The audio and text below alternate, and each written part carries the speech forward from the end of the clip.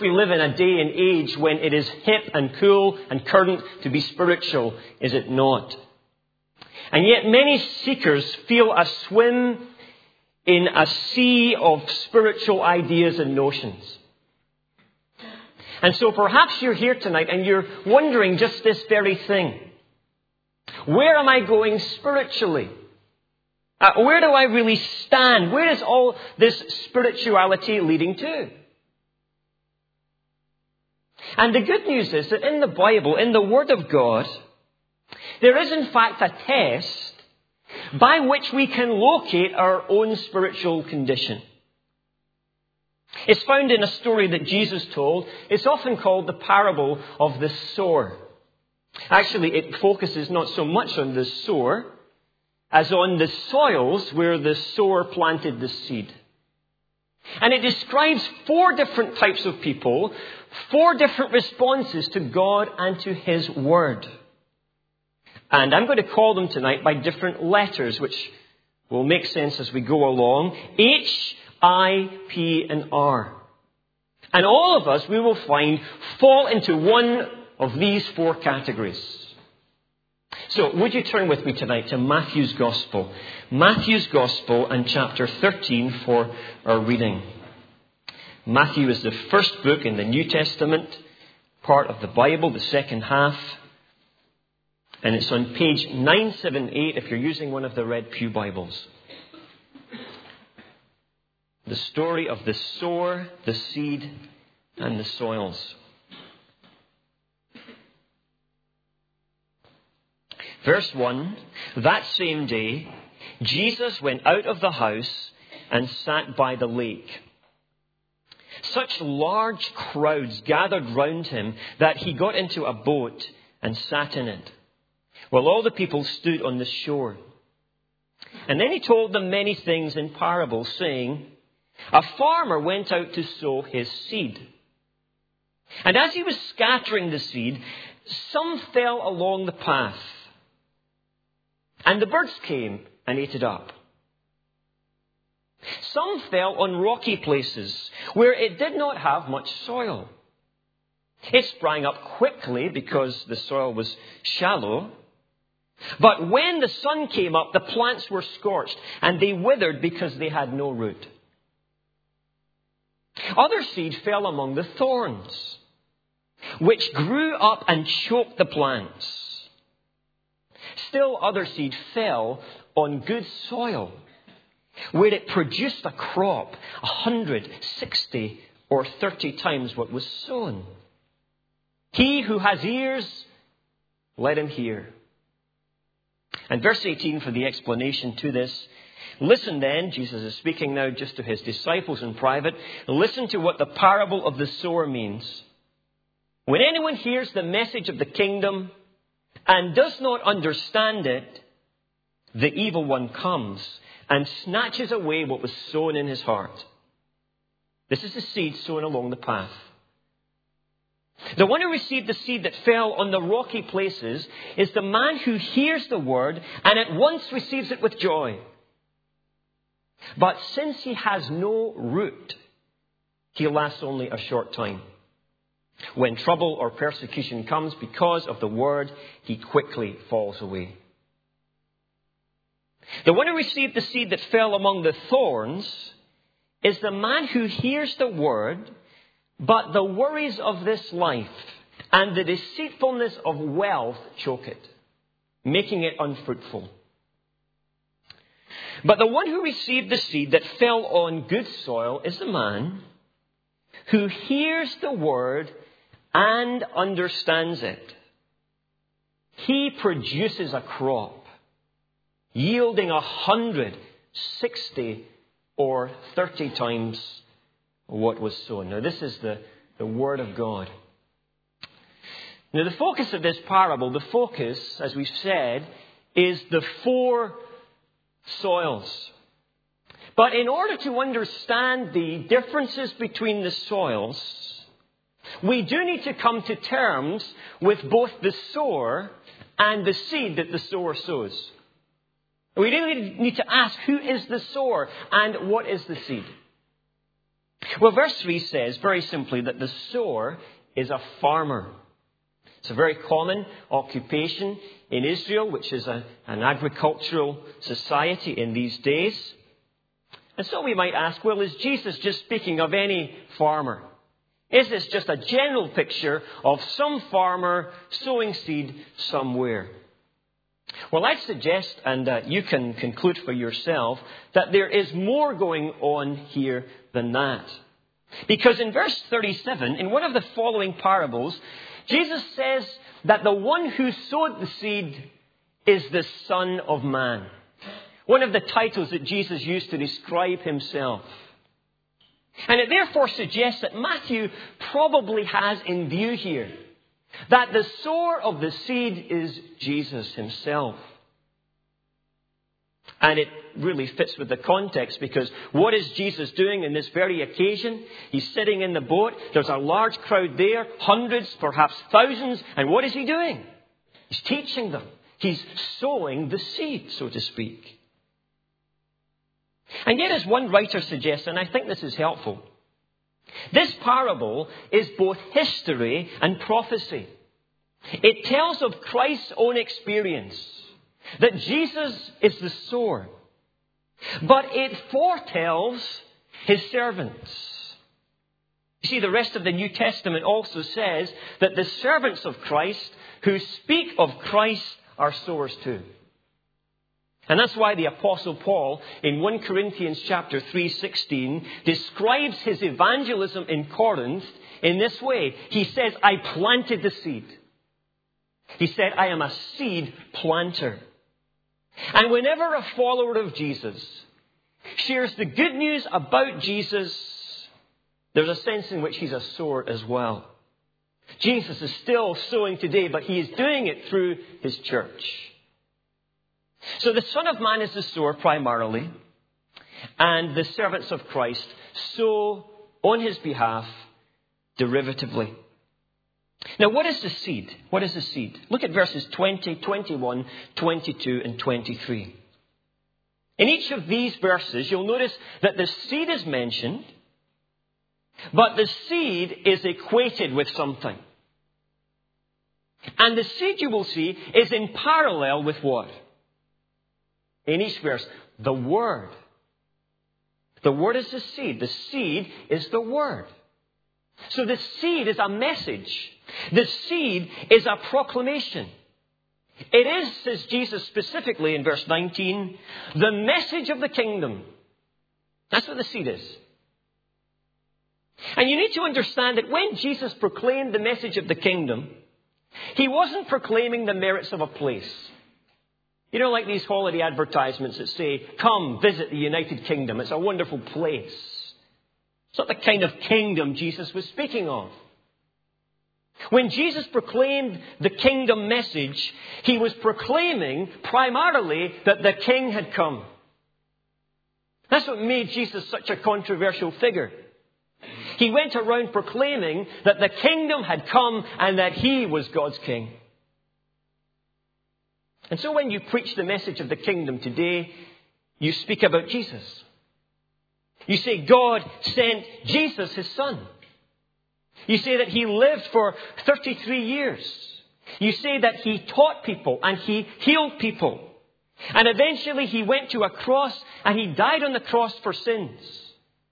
And then on the third day he rose again from the dead. And one day he's coming back again to be king. Turn, bow your knee, believe in the king. And that is the message that every Christian, every believer, if you're a Christian tonight, has to broadcast. We have such a responsibility laid upon us. Now, I wish I had a whole sermon to speak about the seed, but we don't have enough time.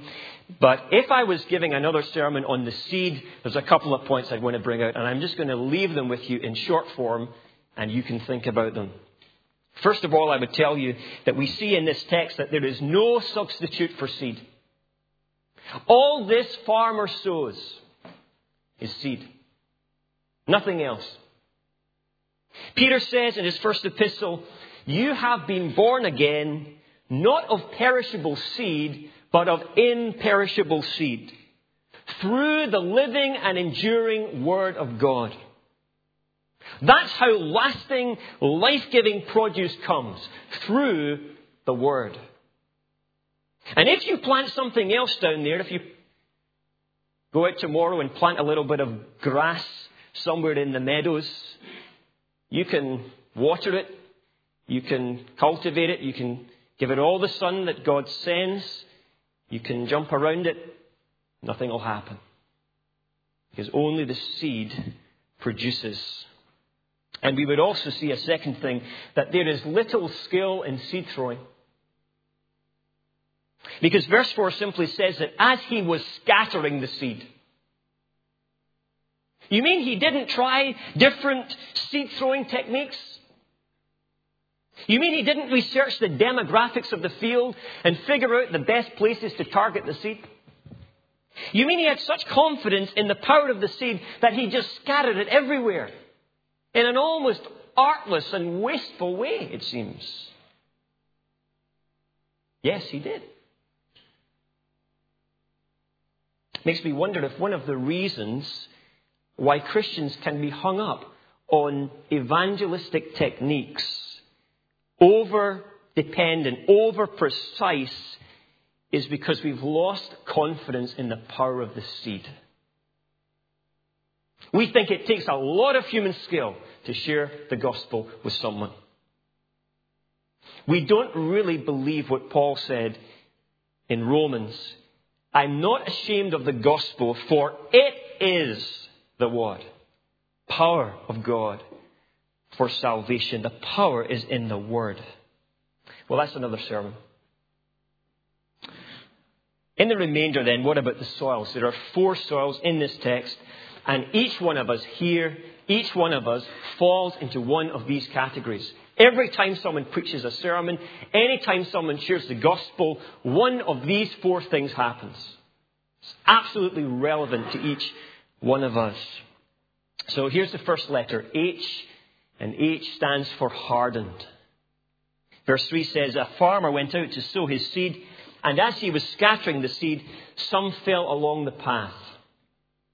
Now in these days, there were no fences around the fields in Palestine. And so the fields in Palestine were separated by pathways. And these paths, about 3 feet wide or so, would not only run around the field, but very often they would cross through the middle of the field. And in these days when everyone walked everywhere, people would circumnavigate the fields by the paths, and they would even walk through the fields en route to wherever they were going.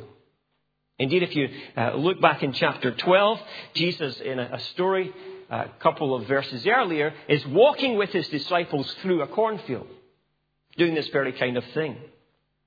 And therefore, you can just imagine what happened to the path soil. This soil soon became different to the soil around it. It became compressed. It became packed down. And eventually the farmer would just stop cultivating this area. What was the point? Until eventually, under the treading of feet and under the baking hot sun, it would become rock hard, like stone pavement. And so Jesus interprets this in verse 19. When anyone hears the message of the kingdom and does not understand it, the evil one comes and snatches away what was sown in his heart. Now notice the 3 stages in this. Firstly, this person hears the message of the kingdom. This person is a hearer of the gospel. This is not somebody who has never heard the message of Christ. It may be that this person has heard the gospel on countless occasions. Nevertheless, on every occasion, second stage, she does not understand it. The seed doesn't penetrate the soil. It just lies loose on the surface. And I've heard some people say, this is okay because the seed might just lie around there and later on, maybe it'll germinate. But that's not what the parable says, because when the word is not grasped, it doesn't remain on the surface. The evil one snatches away the seed. Birds come and do what they do. Eat up the seed. And this explains a lot, does it not? Maybe, in fact, this explains your experience personally. Because perhaps you have heard sermon after sermon after sermon. Maybe you could get up here tonight and preach the sermon. Maybe you've done Alpha course and then Christianity Explored course twice. And you've read the New Testament through. And you've had long chats with your Christian friends. And you've asked lots and lots of questions. Or maybe you've grown up in a Christian home and you have heard it until your head hurts. But here's the reality. Your heart is still rock hard. And the word bounces off like a bullet from armoured plating. And the scary thing is that when that happens, over a long period of time, the heart gets harder and harder and harder. Like that pavement beside the field, as more and more people walk in it, as the sun beats down on it day after day after day.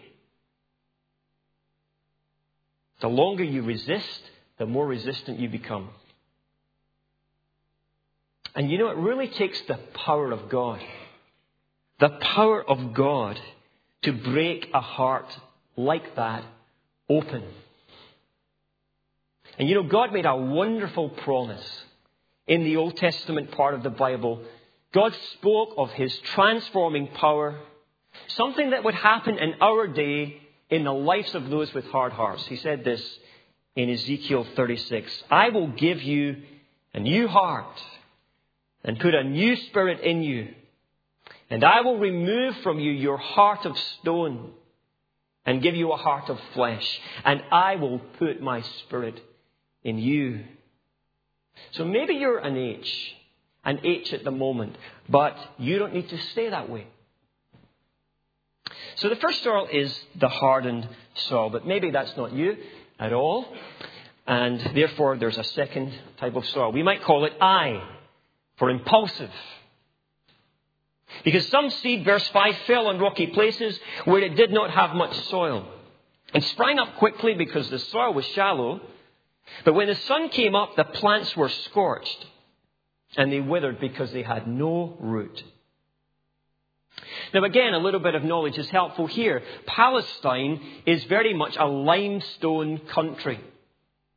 And therefore, often beneath the surface, not very far down, but you wouldn't see it with the naked eye, there would be a bedrock of limestone. And the problem with this kind of soil was that the seed would have no space to grow down, to put its roots down. The only way to go was up. And moreover, with only a small gap between the bedrock and the topsoil, it would get really warm in there. And therefore, with all this heat and this little depth, the plant would spring up extra quick. And yet Jesus says, verse 20, the one who received the seed that fell in rocky places is the man who hears the word and at once receives it with joy. But since he has no root, he lasts only a short time. Now we need to be very clear what the difficulty is with this soil. The problem is not that the plant springs up quickly, as if that's always a bad thing. The problem is that the soil is shallow, or as Jesus puts it, this person has no root. It's not that they respond immediately, it's that they respond immediately to everything. It's just shallow impulse. And so the latest food fads and the latest books and the latest spiritual notions, you name the bandwagon, they're on it. And the problem is that as quickly as they jump on, they jump off. And by the way, everyone in the church thinks this person's a Christian. Because in fact, this is the one they're all talking about because they jump higher than everyone else. And everyone says, what a wonderful testimony. And they go the whole way straight away. Membership, baptism, service, really plugged in. And 6 months later, they're nowhere to be seen. And again, maybe this describes you, if you're honest. Maybe you've come to Christ, or you think you have. And if you're honest, you didn't put much thought into it at all. You never counted the cost of following Christ. You never came to Christ in humility. You simply jumped up and said, I'll believe. And you said, quote unquote, I'll give Christianity a try. See how it goes. And now that the superficial excitement is wearing off, you're thinking of jumping ship. Jesus wants to deepen your soil. And maybe he wants you to experience some tears of repentance. He wants you to go down so that you can experience the joy. God can do that. He has a track record of taking shallow people and making them deep people. He can take Peters of this world who jump up and say, Lord, I'll die for you, and deny him 3 times. He can take Peters and he can plow them deep. So maybe you're an I, impulsive. Maybe you're an H, hardened. Or maybe, thirdly, you are a D, distracted. Or the seed, verse 7, fell among thorns which grew up and choked the plants. And this is a third and different kind of problem altogether. This is not hard soil. That's not the difficulty. This soil has a soft surface. The seed goes in. And this is not a shallow soil either. Actually, there's some room, at least initially, for the roots to go down. It looks like it's good soil to the farmer. But the trouble lies deep within the soil, where Jesus says there lies some other elements. Weed roots. And these roots soon spring to life, and it is deadly for the seed. You see, the weed is natural to the soil, but the seed is a foreign element. And I don't know a lot about gardening, but as far as I know, that's not good for the seed. Because the natural element will crowd out the foreign component. And look at how Jesus interprets it in verse 22. The one who received the word that fell among the thorns is the man who hears the word, and here's what happens, but the worries of this life and the deceitfulness of wealth choke it, making it unfruitful. Jesus says there are 2 things which kill off spiritual life in a person. 2 weeds. 1, the worries of this life. Or as some translations put it, worldly cares. Now these aren't very dramatic things. These are just the concerns of the day. In our youth, it's our educational goals.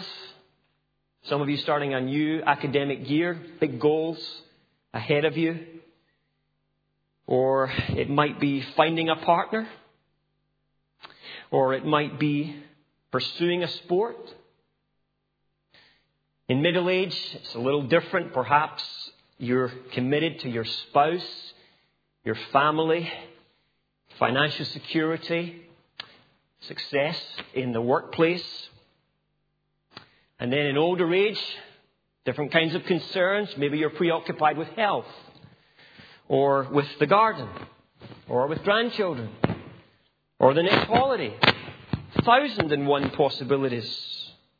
And none are bad in themselves. But you see, the problem with this soil is that the weeds grow up to such a prominence that they choke the seed to death. This person is so distracted by some or several of these cares that they don't have the time, nor the focus, nor the commitment for God's word. I'm just going to pick on young people here because I know you'll forgive me. I've had some young people admit to me, that in services, they're joking but serious about this, that in services they spend quite a bit of time checking out the talent. Now, if you don't know what that means, then come and chat with me afterwards. But they say, I'm extremely preoccupied. What a good-looking people around Charlotte Chapel. I'm not criticizing, but let me say this. Seriously, even a preoccupation with something like that, maybe you think that's rather trivial. But anything that keeps you from giving God the worship He deserves, the service He deserves, the glory He deserves, is a deadly distraction. It's a weed that needs to be rooted out. Because you see, what happens is people say, just let me get my career sorted first. Just let me build up my business first. Just let me get that marriage partner sorted out first. But listen, in every stage of life, there's always going to be something else to put first. Not least money. It's probably no accident that the deceitfulness of wealth comes next to worldly cares. Because it's a very specific and potent distraction. That's why Jesus was so blunt about wealth, that you cannot serve both God and money. That's why He said, seek first my kingdom and my righteousness, and all these things will be added to you as well. And you know, this is a very serious thing. Let me say this as seriously as I can. Some scholars have suggested that perhaps soils 2 and 3 at least have some life. Because there's some growth in the plants before they wither. So maybe they say, this is a believer, a Christian who is faltering. It's not that much to worry about. But I suggest to you that that is a wrong interpretation. Because the bottom line is here that in all 3 cases, there is something the same that is lacking in every case. What is it? Fruit. And what happens to plants that never bear fruit?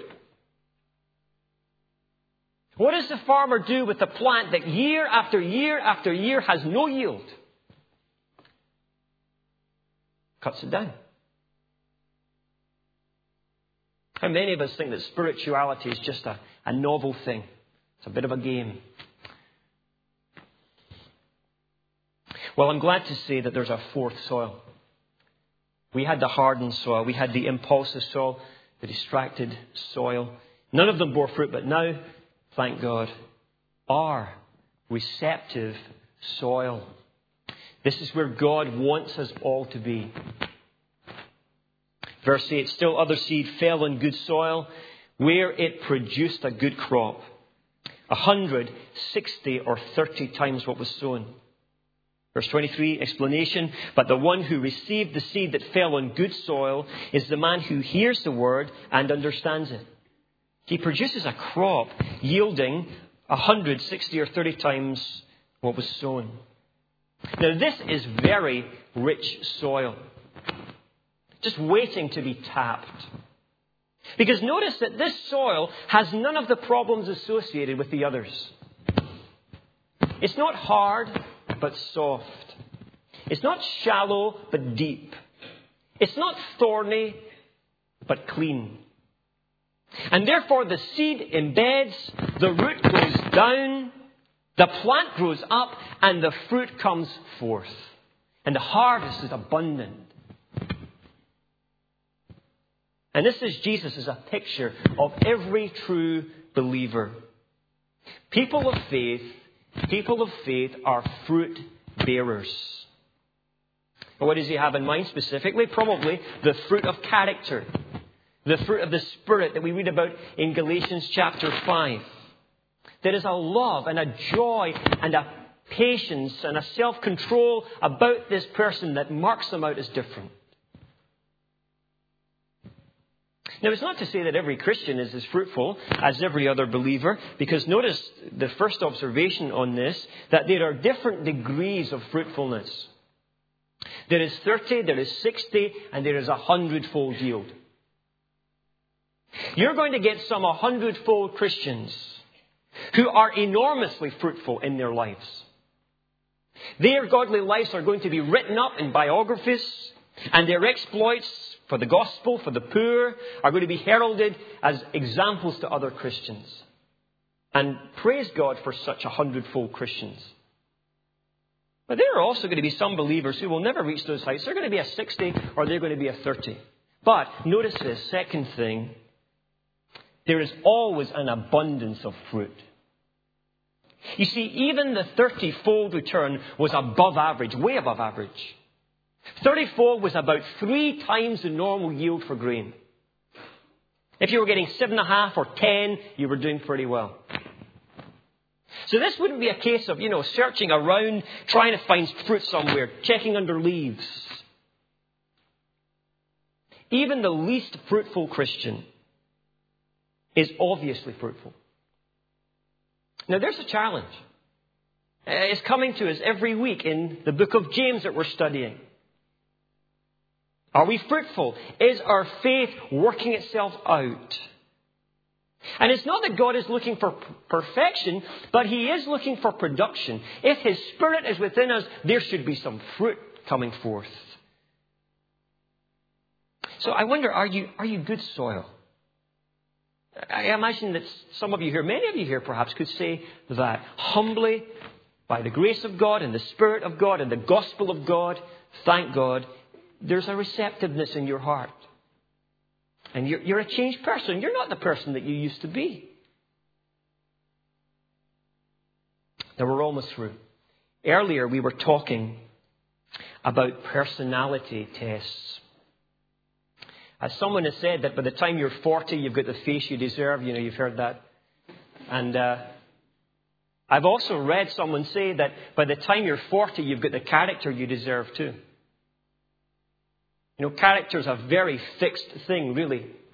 How often have you tried to turn over a new leaf and 3 weeks later you're back to the same old ways? And so maybe I'm apparently a mildly introvert person. Maybe I could try and be a little more extrovert, just come at my shell. But I can't radically change my personality, can I? But the good news tonight is, with this spirituality test, the good news is that whatever letter you are, if you are an H hardened, an I impulsive, or a D distracted, that can change tonight. And the reason that I say this is because in verse 9, Jesus says to these different hearers, these different types of soils, he who has ears to hear, let him hear. He assumes that these people have both the responsibility and the possibility of receiving the seed of the Word.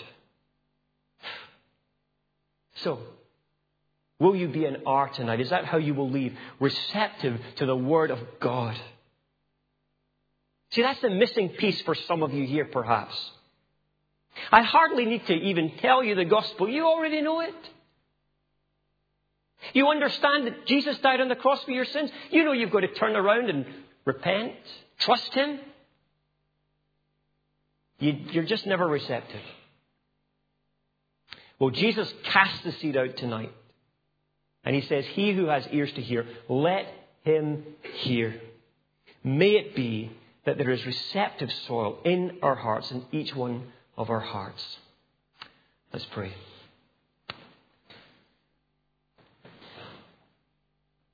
Oh, Father, don't let the devil snatch away this word. Plow deep into our hearts. Break open hard hearts. Weed out thorny hearts. Deepen shallow hearts. And make our hearts, our lives, good soil for the seed of your word, which alone has the power to change and save. And may your church, may those of us here who know you, may we have confidence in the seed that we scatter. We pray this in Jesus' name for His glory. Amen.